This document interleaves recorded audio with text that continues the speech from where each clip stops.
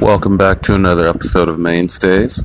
This is Jensen Dean Jackson, and I'll be bringing you my top 10 Marvel list. But unlike some people, I do have to be up at 5 in the morning for work, so I'm going to break it down, and I'll count off 10 through 6 tonight, and I'll do 5 to 1 tomorrow.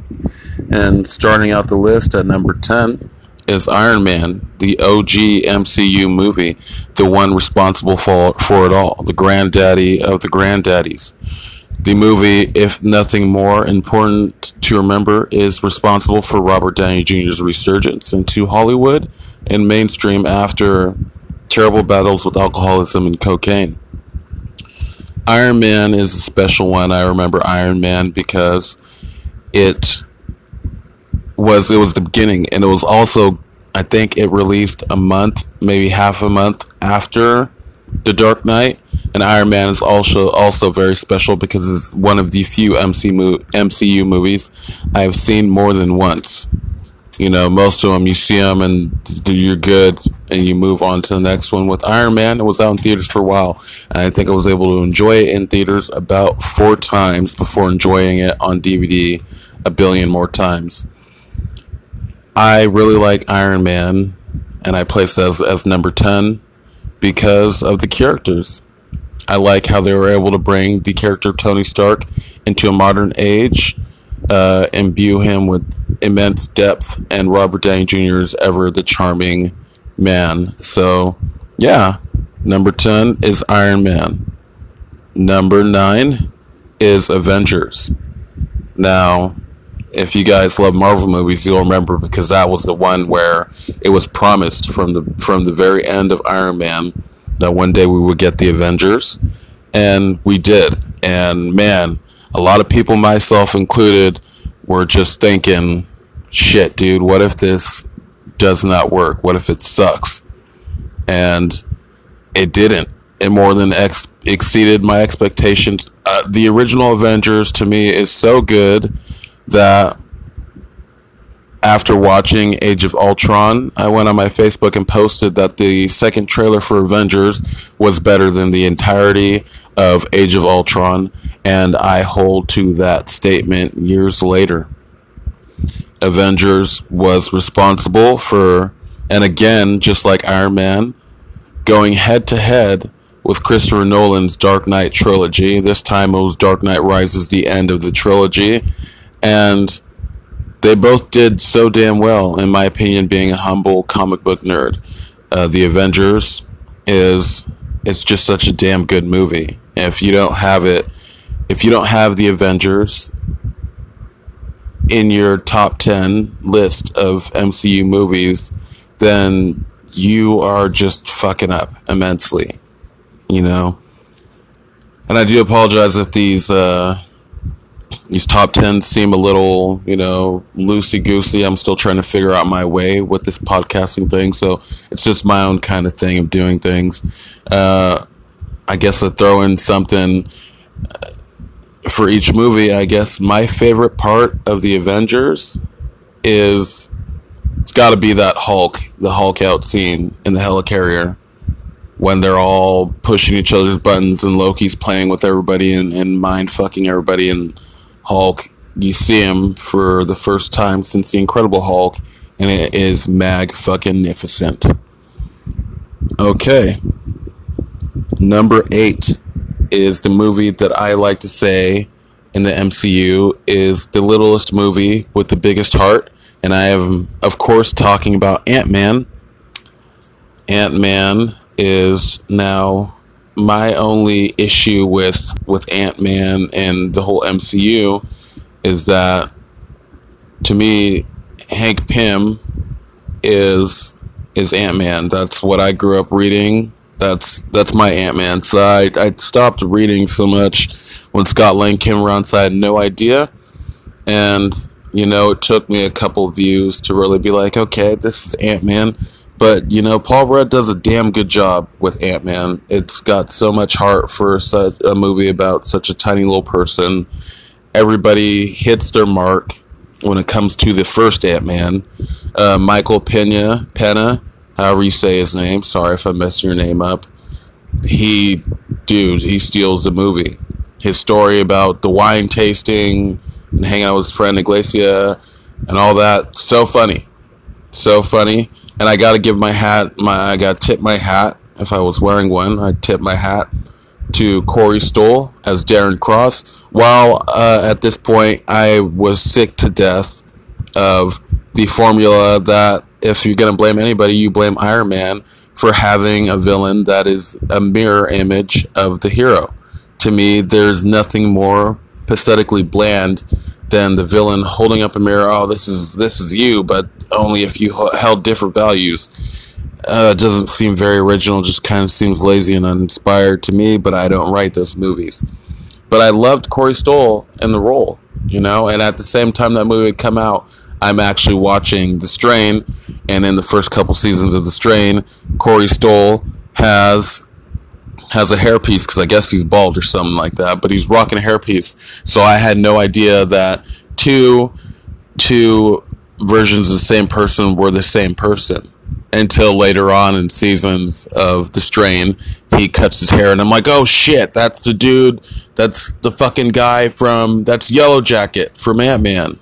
It totally took me by surprise. I also like the cute little relationships that Scott Lang has with the ants, and I really like that they make it seem so realistic that parents who have children split up can still be in happy relationships. It's a movie that, you know, if you're going and you're looking at Ant-Man and you're saying, you know, basically fuck Ant-Man and Ant-Man is weak, you have no heart, my friend. You are a pretty cold person, because that movie is just so warm and loving. It's like a welcoming embrace. I really do dig Ant-Man. I wasn't expecting to like it at all, so I was really taken aback when I did. All right, number 7, another original. We're taking it back to World War II with Captain America, the First Avenger. And, you know, I'll say this. When they cast Chris Evans, I was one of the people that was saying, you can't cast a Human Torch. My mindset, and that's because I read the Ultimate Comics line more than I read the traditional 616 comics line for Marvel Comics. So when I saw they were casting Captain America, I kept just saying Matt Damon. Because in my mindset, and this is again reading the Ultimate comic line version, Captain America is a hard-nosed asshole. And, you know, you look at Matt Damon and you watch The Green Zone or whatever, and the Bourne movies, and dude might be kind of short, but I totally still see him playing Captain America, especially if you're playing that hard-nosed, no-nonsense, take-no-bullshit version. To me, it just works out. I like Captain America because, like Iron Man, well, not being like Iron Man, because there's no way you can, you know, you don't want to go from World War II to modern day for Captain America to work out. His story is rooted in those times, you know, the values and characteristics he has. That's Captain America, and they bring that to full realization on screen. Director Joe Johnston did a fantastic job, but my favorite fucking thing about Captain America, the First Avenger, is Hugo motherfucking Weaving as the Red Skull. Perfect casting ever. It's almost heartbreaking that he didn't want to do it, but I can, to a degree, understand not wanting to be buried in prosthetics for hours out of the day. But Hugo motherfucking Weaving, Agent Smith, Eldron, dude is a fucking acting legend. And he was so fucking perfect as the Red Skull that, you know what, I almost pissed my pants when I heard the news that he was cast as Johann Schmidt. One thing that I had always held on to from the end of Captain America, the First Avenger, was the fact that I knew that Johann Schmidt wasn't dead. The dude grabbed the cosmic cube and got ported out of nowhere. Yeah, it took, you know, all the way till Infinity War, but I knew that red fucker wasn't dead.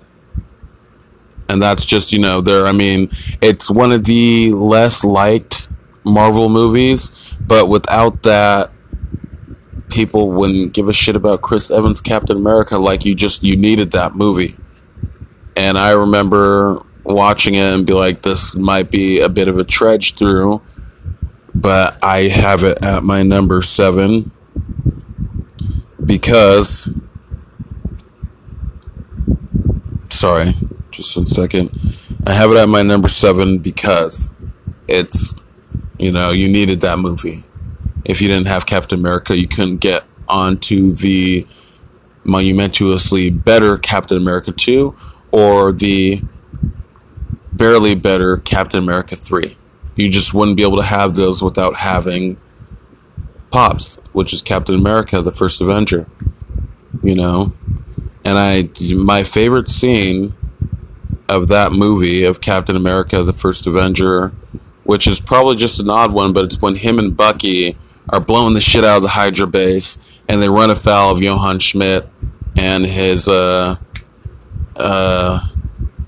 can't remember the dude's, Toby Jones character or whatever, and he punches Cap, or Cap punches Johann, and then dude totally just fucking rips his face off. It's a fucking Red Skull. I've read lots of comics. I know my shit when it comes to comics, and like moments like that are just like, fuck, dude, like, fuck talking to girls because they don't understand comic books and being a nerd. Like, this is fulfilling. This right now is better than sex to me. This acknowledgement of all the hours I put in reading and having all this just almost seemingly useless knowledge in my head. This validates almost half of my entire being, and I'm loving it. All right, coming in at number 6 is Captain America, the Winter Soldier. Now, when I talk about this one, you gotta understand, like my pop culture, my knowledge of comics, all that, there's a lot of things in this movie that call on a lot of other things throughout pop culture and history. First of it is the subgenre of spy thrillers, political thrillers. This movie's heavy as fuck in political thrilling, and I mean, why not? It's Captain America. There's going to be any other movie. You wouldn't expect Iron Man or Thor to be political thrillers, right? That just would seem off. But for Captain America, it's fuck, dude. I mean, that is one of the best sequels in the MCU. And that movie hits the fucking ground running. And I'll tell you right off the fucking bat, I mean, there's so many scenes in the movie that I can't go like the other movies on my list and just give you one. Because this is like, when you have children, you're not supposed to give a favorite, but you obviously have a favorite. From time to time, you slip the fuck up and you say that child's your favorite in front of your other children. But right off the fucking ground, this movie hits the fucking ground running.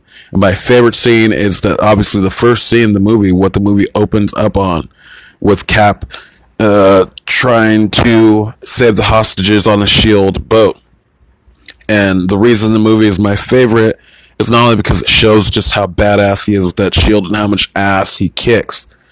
It's the fact that they were able to take Batroc, the Leaper, a very silly fucking character in the comic books, and turn him into a straight up badass. GSP did a good fucking job bringing that character. They were even able to bring the color scheme of the character's comic book origins to the big screen and translate in a way that just didn't make it seem like that silly leaping French dude with the mustache totally deserves to get punched in the face for wearing that costume.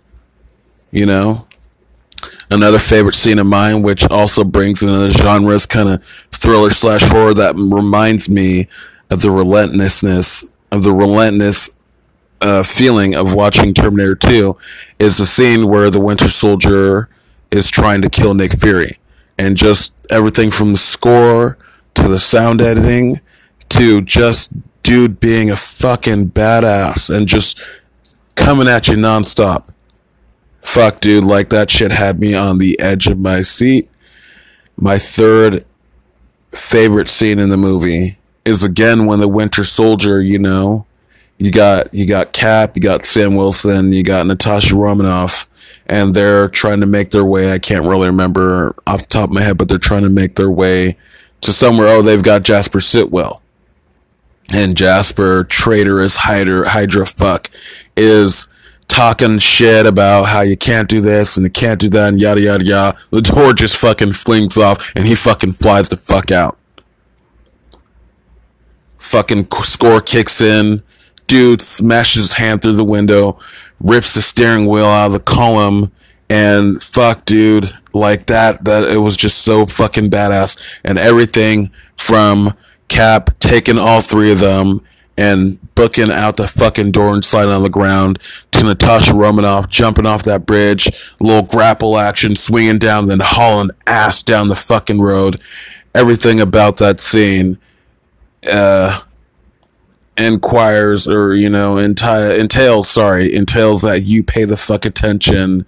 And if you don't watch that scene, if you watch that scene, your heart's not beating on your fucking chest, you're probably dead on the inside or something. I hate to tell you that, not a doctor, but if you don't watch that scene in Captain America the Winter Soldier and feel like a sense of dread and a holy fuck, how are they going to get out of this, then man, you need to check your motherfucking pulse, because you might not actually be living all the way.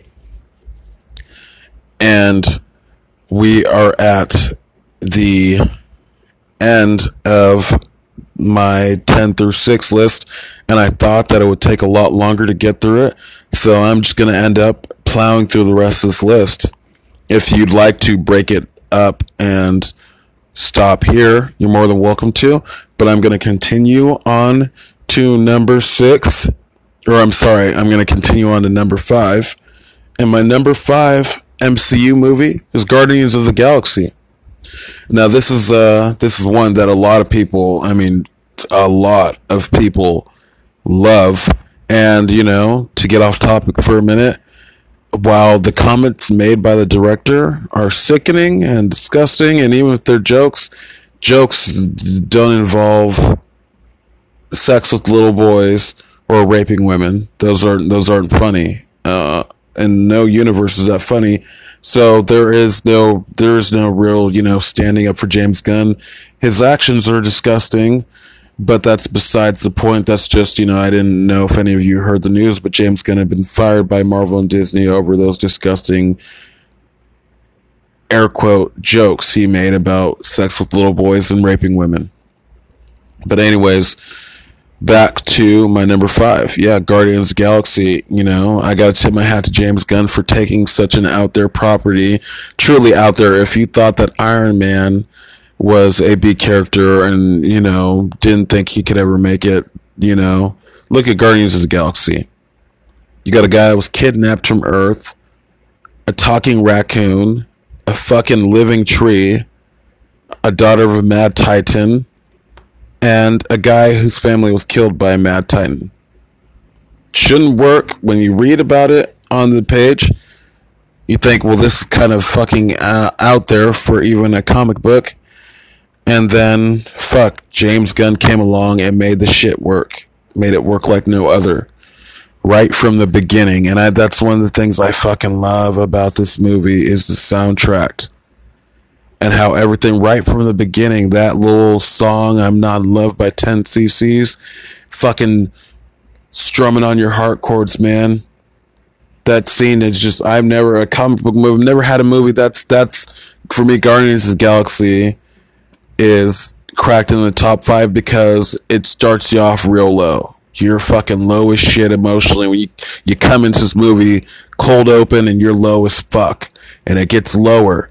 And then credits are rolling and it's lifting you the fuck back up. It's getting you high. And then again, you're fucking low. That movie plays their fucking emotions so goddamn hard. It's like a high school romance, dude. 1 minute you're hot, 1 minute you're cold, 1 minute you're on, 1 minute you're off. But eventually by the end of the movie, you feel a little low, but you're about medium. But everybody hits their fucking notes.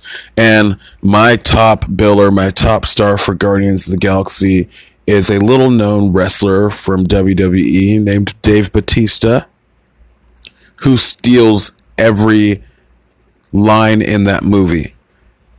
Every time he's on screen, he is exceeding expectations. And for me, it's such a happy thing because people constantly trash wrestling, and wrestling's this, wrestling's that. Oh, you like Drax the Destroyer? Yeah, he's like a 6 or 7 time world heavyweight champion, ex WWE wrestler. Fight me. But you know, a funny little known fact that most people probably don't know, and this just because like I'm in it so hard with comic books, and, you know, I'm on IGN and Collider. I spend a good portion of my time when I'm not working reading about pop culture things, comic books, movies, TV things, getting ready to be made. So back in the day when they were casting Guardians of the Galaxy or casting Drax the Destroyer, it was down between Jason Momoa and Dave Bautista. And Dave Bautista won the role because Jason Momoa was being a prickhead about it and demanded more money. And so Marvel just decided in their infinite wisdom to say, fuck this guy, and we're going with Dave Bautista. And, you know, quite honestly, I can't say that I'm mad at it. Dave Bautista was the perfect choice for the role. And Jason Momoa has gone on to do Aquaman, which after watching the trailer, I've got to say, it looks pretty damn cool. Now, I tell you, in terms of villains, this one doesn't break the Marvel mold of having boring ass villains. And you know, in the comic books, Ronan the Accuser is so much more than what Lee Pace is allowed to do in the movie version, where he's just kind of a guy who is a lunatic and is like got a real big boner for fucking mass genocide. And in the comic books, he's so much more. He's actually quite literally a fucking badass. To go and read up on Ronan the Accuser, and you feel let down as fuck by the movies. I don't feel like Marvel did right by Lee Pace or by Ronan the Accuser with such a lackluster performance. And, you know, he's really just there to talk shit to Thanos, grab an Infinity Stone for a minute, and then fucking die. Like, there is nothing more to Ronan the Accuser in the MCU version than that. You know, Nebula, while not being a legit bad guy, is a better antagonist for the group. And she's more so Gamora's antagonist, but she serves to be a better antagonist for the group than the guy she's serving under, who is serving under her dad, Thanos. Now, my favorite scene in Guardians of the Galaxy is the scene right when they make it to the Dark Aster, and they're talking about how I can't see, so Groot lights up the room, and Drax just starts in his infinite stupidity, you know, trying to say nice things in a mean way, starts talking about how he's glad that he encountered them and has made new friends, and just, you know, this dumb tree, and you, Peter Quill, the idiot, and this green whore over here. When he says that to Gamora, she's just like, enough. And the look on Drax's face is one of utter dismay and ununderstanding, because in his mind, what he is saying is positive, while what the words that are coming out of his mouth are very negative. It's one of those scenes where you slow down for a moment, and just the true beauty and technical wizardry of the scene, the cinematography, the music, the score, and there's just a very warm feeling for me. And I've seen this movie billions of times, and that feeling never goes away. To me, that one scene sums up the entire movie. The entire movie is summed up in one scene. It's warmth, it's cold, and it's more warmth. And that's why I love Guardians of the Galaxy, is because it's that oddball that you can't help but to love. All right. And number 4 is Thor Ragnarok. I'm not going to lie. I liked aspects of both Thor and Thor the Dark World, but I fucking hated them. If you're, you know, hey, let's watch movies, you know, let's do a whole MCU rewatch, I would beg you and try to bribe you to skip Thor 1 and 2, because they're so fucking boring, man. They're just so boring. It's like they didn't know what the fuck they were doing, and to me, it shouldn't be that hard.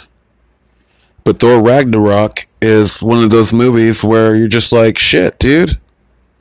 Like you're at the end of the line with this one, and you just decide now to knock it out of the park.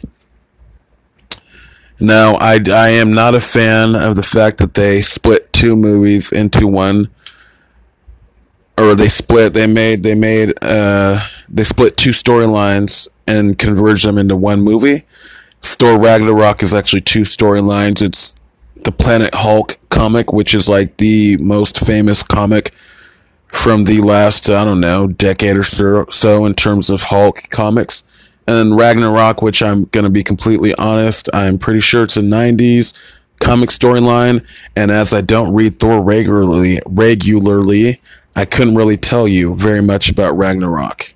Although what it ends up being isn't so much of what it is. And also the character of Hela.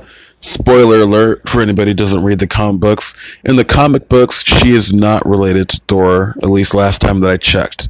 That's just a nice little MCU twist that they added for the movies to, I guess, give more weight to the character, which it doesn't. That's the only villain, or that's the only part of the movie that doesn't really click, is that here's this bad girl, baddie, who is not only Thor's Thor's sister, but she's the goddess of death. And, you know, they have a tussle in the beginning. She rips his eye out, breaks his hammer, and sends him to Sakaar. And for half the movie, she spends blabbing about how it's good to be back and yada yada yada, and massacring Asgardians, while Thor is off, you know, being a fighting slave, kind of like the Roman days, duking it out with Hulk, having conversations with Hulk, trying to reconnect with Loki.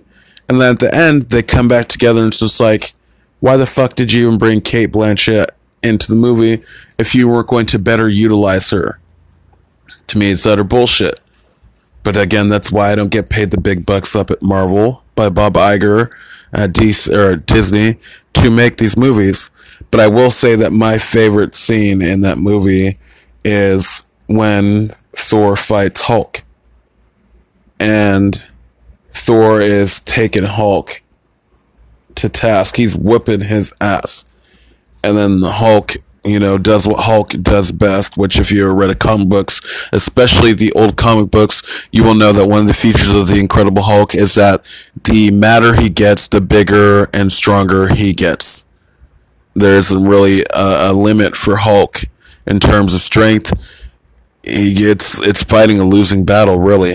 And so in the midst of that fight, Hulk picks up Thor, and there's a nice little callback to the end of Avengers where he fucking wham bams Thor from side to side, and Loki, while attending the fight with the Grand Master, jumps up out of his seat and screams, "That's how it feels." And fucking Jeff Goldblum is giving him a, "Hey man, what the fuck, look."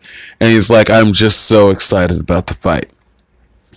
I love Thor Ragnarok. I love the colors. I love Valkyrie. I love that it is such a fucking departure from how boring the other Thor movies were. And it truly makes me want there to be a Thor 4. And those are the reasons why I've put Ragnarok at my number 4 spot. My number 3 spot is going to be Avengers Infinity War, or as I have it written down, Infinity War, because it's more like Thanos Infinity War. This is one that, ironically, just like coming right after my number 4 spot, it comes right after the events of Thor Ragnarok. Thor Ragnarok is the most important movie in terms of leading into Infinity War, as it leads right the fuck into Infinity War. And Infinity War they've got so much to do that they don't even have time for the Marvel music fanfare at the beginning. You get that Marvel 10 years, blah, blah, blah, shit, beautiful banner at the beginning, and you jump right the fuck in to the Life Raft. I don't remember the official name of it, but, you know, basically the end of Thor Ragnarok. Not basically, that's exactly what it is, the end of Thor Ragnarok, with the lifeboat, with all the Asgardians being decimated, and you get to to me, one of my favorite bad guys from the MCU, or bad guy lackeys. And I believe, I don't really have time to pull up Google right now. I believe his name is Ebony Maw. Tony Stark refers to him as Squidward. But I love that fucking character because not only is he scary shit physically, but he's scary as shit mentally because he comes out of nowhere like like a prophet, spreading the word of death of Thanos. And, he's just, it's a scary thing because it's one of those people that fully believes what he's saying, and he's got nothing but bad news for you. Dude is just scary looking. His powers are scary, and it's scary in the way that what he's talking about, he truly believes.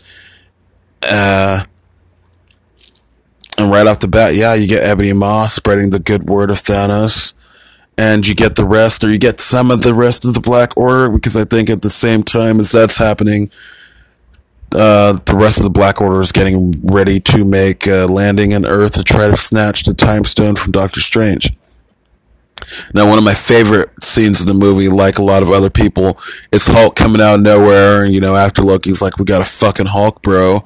And, he bum rushes Thanos and starts whooping his ass, and then Thanos punches him. And what I saw both times I saw the movie, I saw Thanos punch him in the throat, and Hulk kind of has that, that look that your older brother gets when, the look that an older brother gets when a younger brother hits him a lot harder than he thinks he was going to hit him, and he's like, oh fuck dude, that really hurt. And then Thanos just proceeds to whip the shit out of the Hulk, in another throwback to the original Avengers movie with Hulk thrashing Loki. And fuck dude, after that, he goes back to Banner, and Heimdall sends him back to Earth. And that is scene number one. That's my favorite.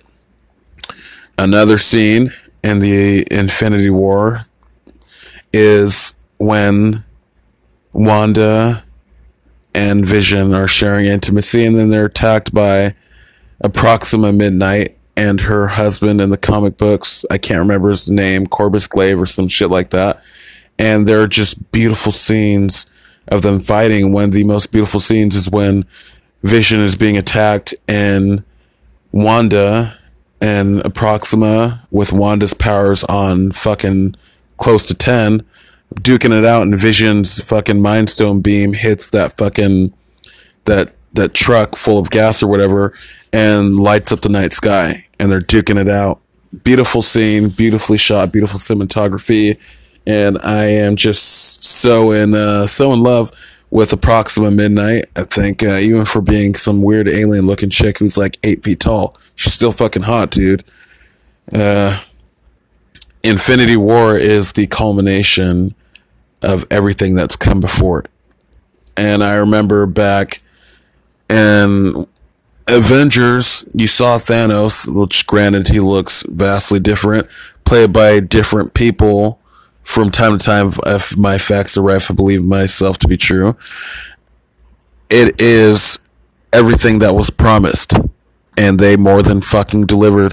And if you thought just like me, how the fuck are they gonna pull off 5 or 6 Avengers, 5 or 6 characters, then I was ready for it. I was down for Infinity War, but I was really panicky, the closer the movie got, I'm thinking to myself, shit, what if it's not good? What if this movie ends up being really, really bad?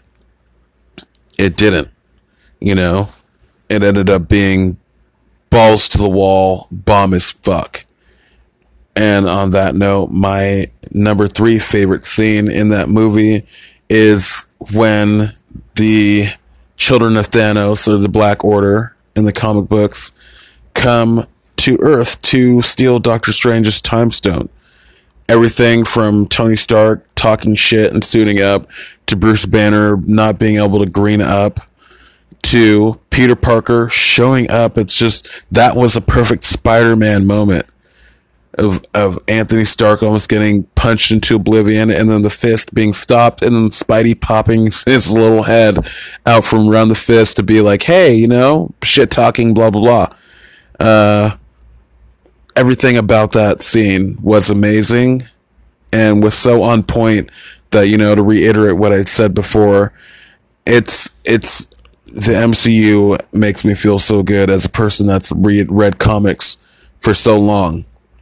Because for me, comic books have a very personal place in my life. There's some very personal between me and comic books. So when I see stuff like this, that's just like, it's something I never thought I would see. It makes me very, very happy. Now, scene number 4, that is my favorite, that I'm probably going to catch a lot of hatred for from other people that are lovers of Robert Downey Jr. and Iron Man. But scene number 4 is when Iron Man in his hubris is fighting Thanos, and he's doing a pretty damn good job, and then he pulls out that sword, and Thanos breaks it and stabs him. I actually almost stood up in the theaters, and I clapped so loud and screamed yes.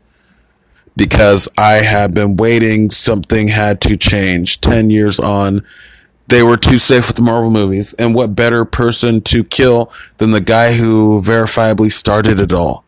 And this is, to me, it's more of an understanding if you read the comic books and you understand just how much of a jerk Tony Stark really is. And, you know, I think that is the person, if they're going to kill anybody, Tony Stark has to die. And so for me, that was another scene where I'm just like, shit, dude, you know, yes. Like, yes, 1,000 times yes. And I think scene number 4, my favorite scene, probably the favorite scene in the movie, is all the characters dying.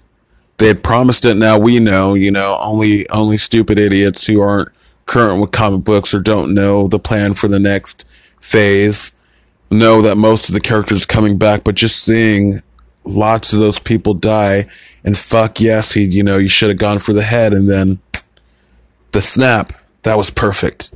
I took my baby mom to see it, and she was heartbroken, which proves how powerful of a scene that is. And then to end on the bad guy winning, you know, like, that doesn't happen very often. It's a very powerful moment, and it proved that 10 years of a journey doesn't mean that you end with everybody getting their happy ending. Sometimes it means that journey ends with nothing more than dust in the wind. Pun fully intended, by the way. And all right, we're going to move it on to my number 2, which is Black Panther. Now, a lot of people were hyped as fuck for this movie. I'm not gonna lie, I was excited, but I was, it's something more to do with my race than anything, and not really having a lot of strong black superheroes. Shit, not really having any, especially leading black superheroes to really point to and be like, that fucking guy right there.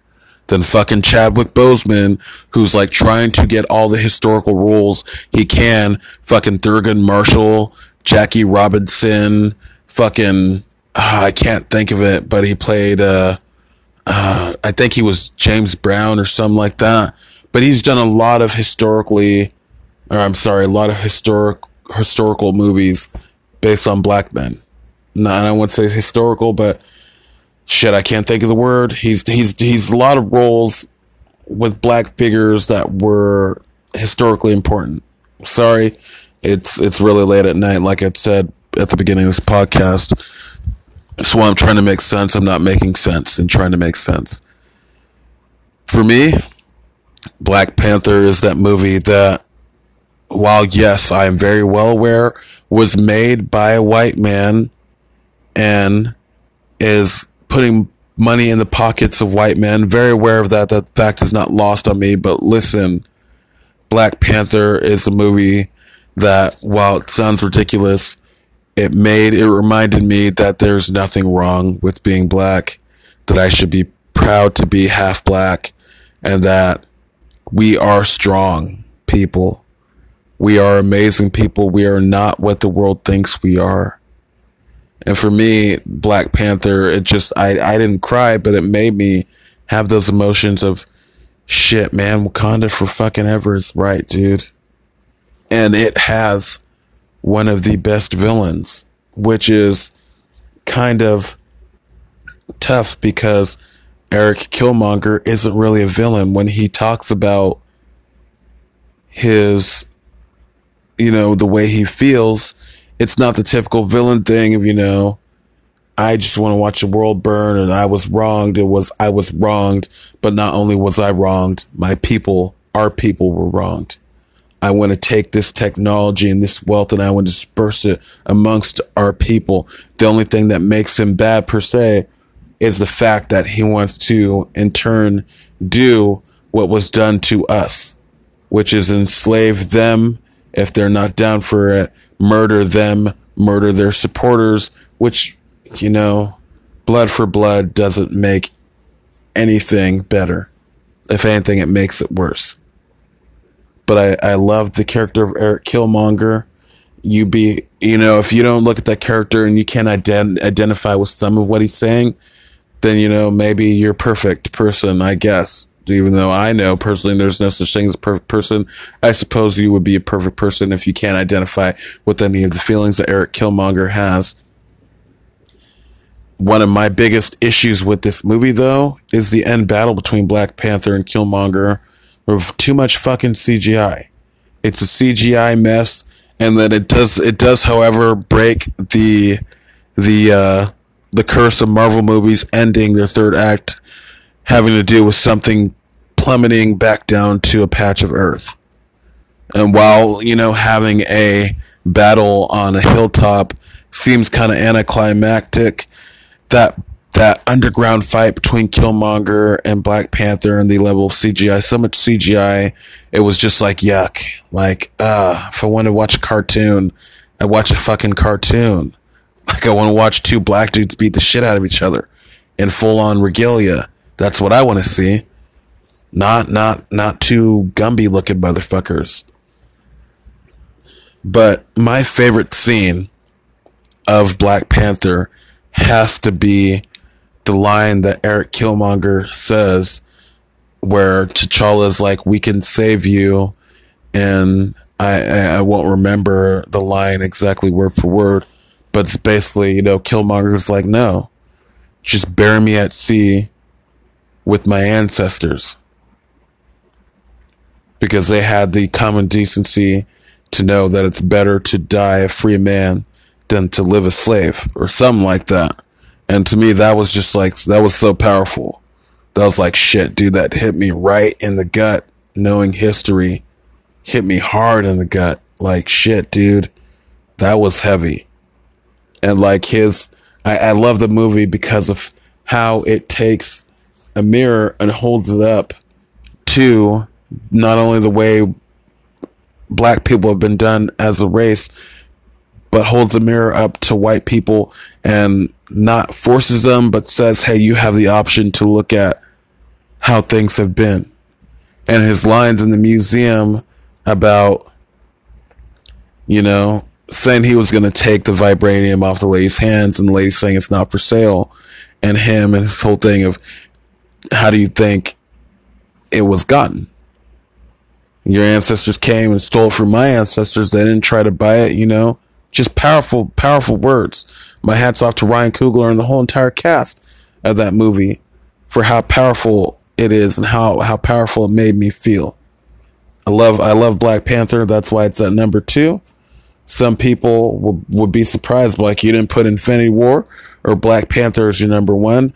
And I tell those people, fuck no, because my fucking number 1 is Spider-Man Home Motherfucking Coming.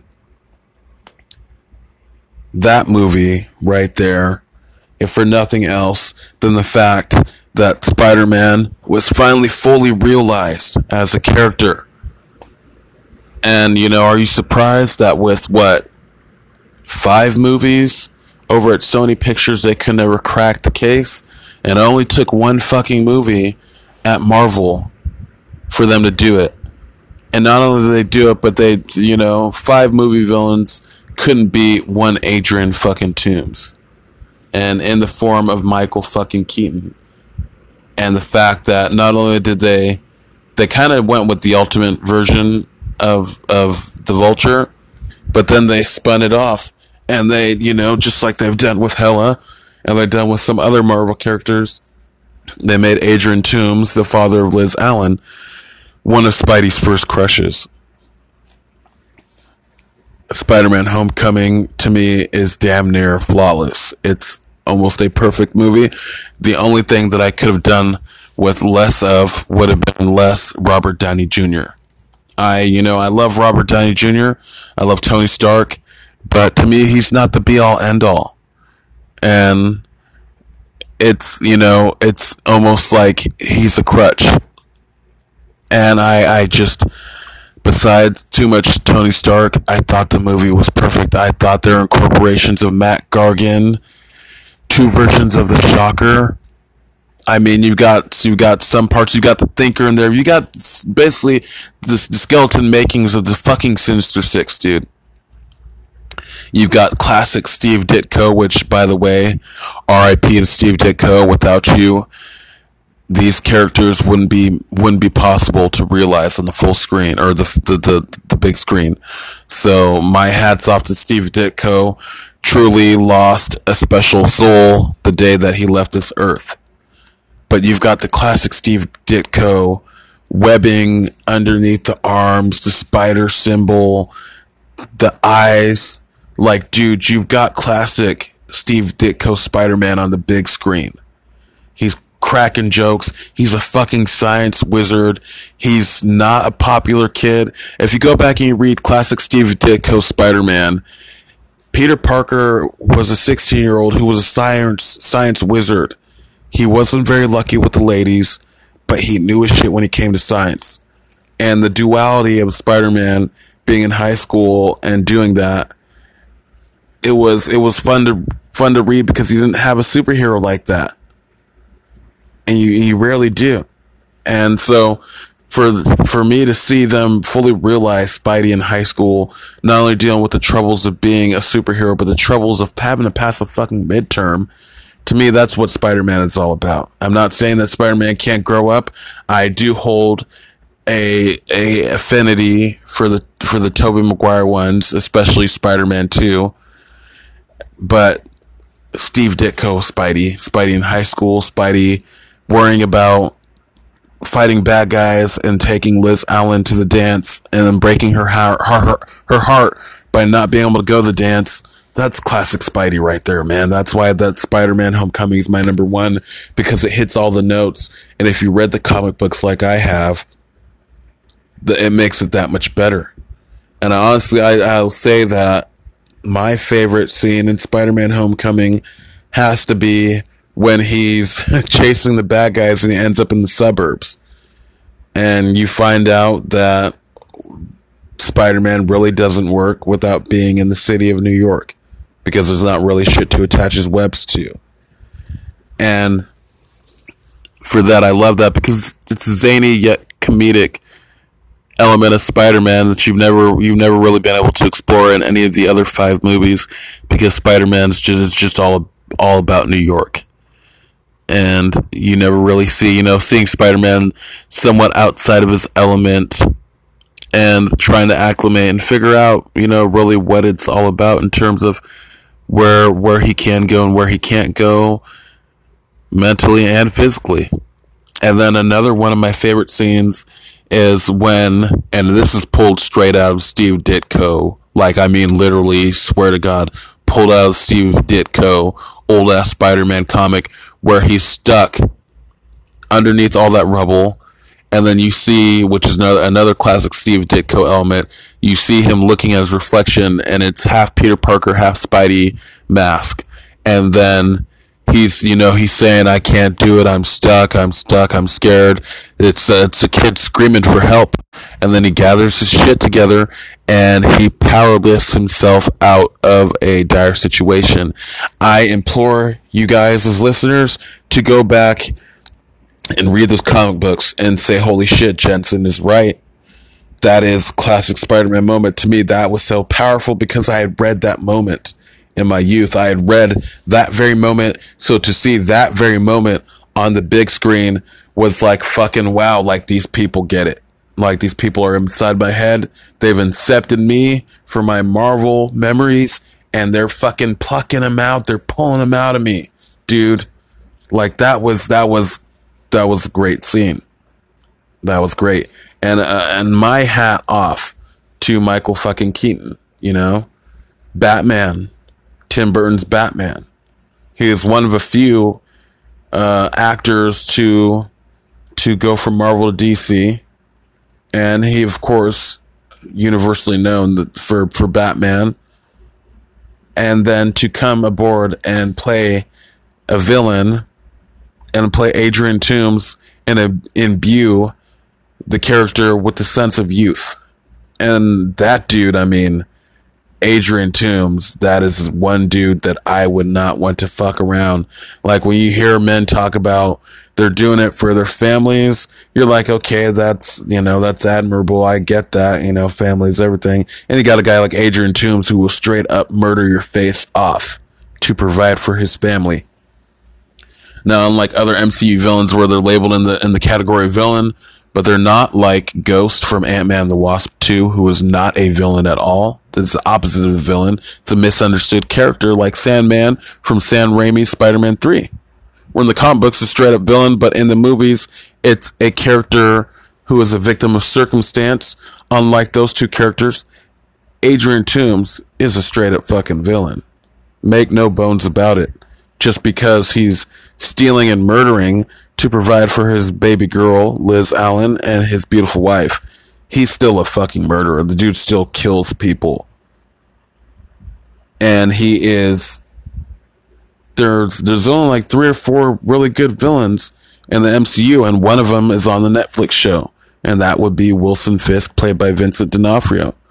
Vincent D'Onofrio, Michael Keaton, Michael B. Jordan, and I'm blanking on the 4th one, but I know there's really only 4 good villains. Fuck, I'll toss Jeff Bridges' Obadiah Stane in there as a good villain. While other people think he's two-dimensional, I really dug the fuck out of the dude playing a villain named Ironmonger. But yeah, Adrian Toomes to me he's right behind Wilson Fisk as top MCU villains. Just because he's so good, and the reasoning for what he has become, that I find you hard pressed as a human being to say that if your back was up against the wall and you had family, you truly loved your family, maybe you wouldn't go to the lengths that he's gone to. But me being a father of a little girl and a soon to be little boy, I could understand to a limit the character of Adrian Toomes in Spider-Man Homecoming. And so, with that being said, I will leave you guys with that top 10 list. Please feel free to comment and let me know what your top 10 Marvel movies are. And if you agree with anything in my top 10, if you disagree, that would be great. I'm more than welcome to feedback. And please let me know. My format for my podcast is a little fast and loose, but I've never done podcasting. This is only my 2nd episode, so I'm still trying to figure it out and get a structure so that it seems a bit more professional. But yes, I am going to go to bed now. It's 1:11 in the morning, and I have to be up in a few hours for work. So again, this is Jensen Jackson signing off, and this is episode 2 of Mainstays. I hope you guys enjoyed, and thank you very much for taking the time out of your precious days to listen to my podcast. Thank you and goodbye.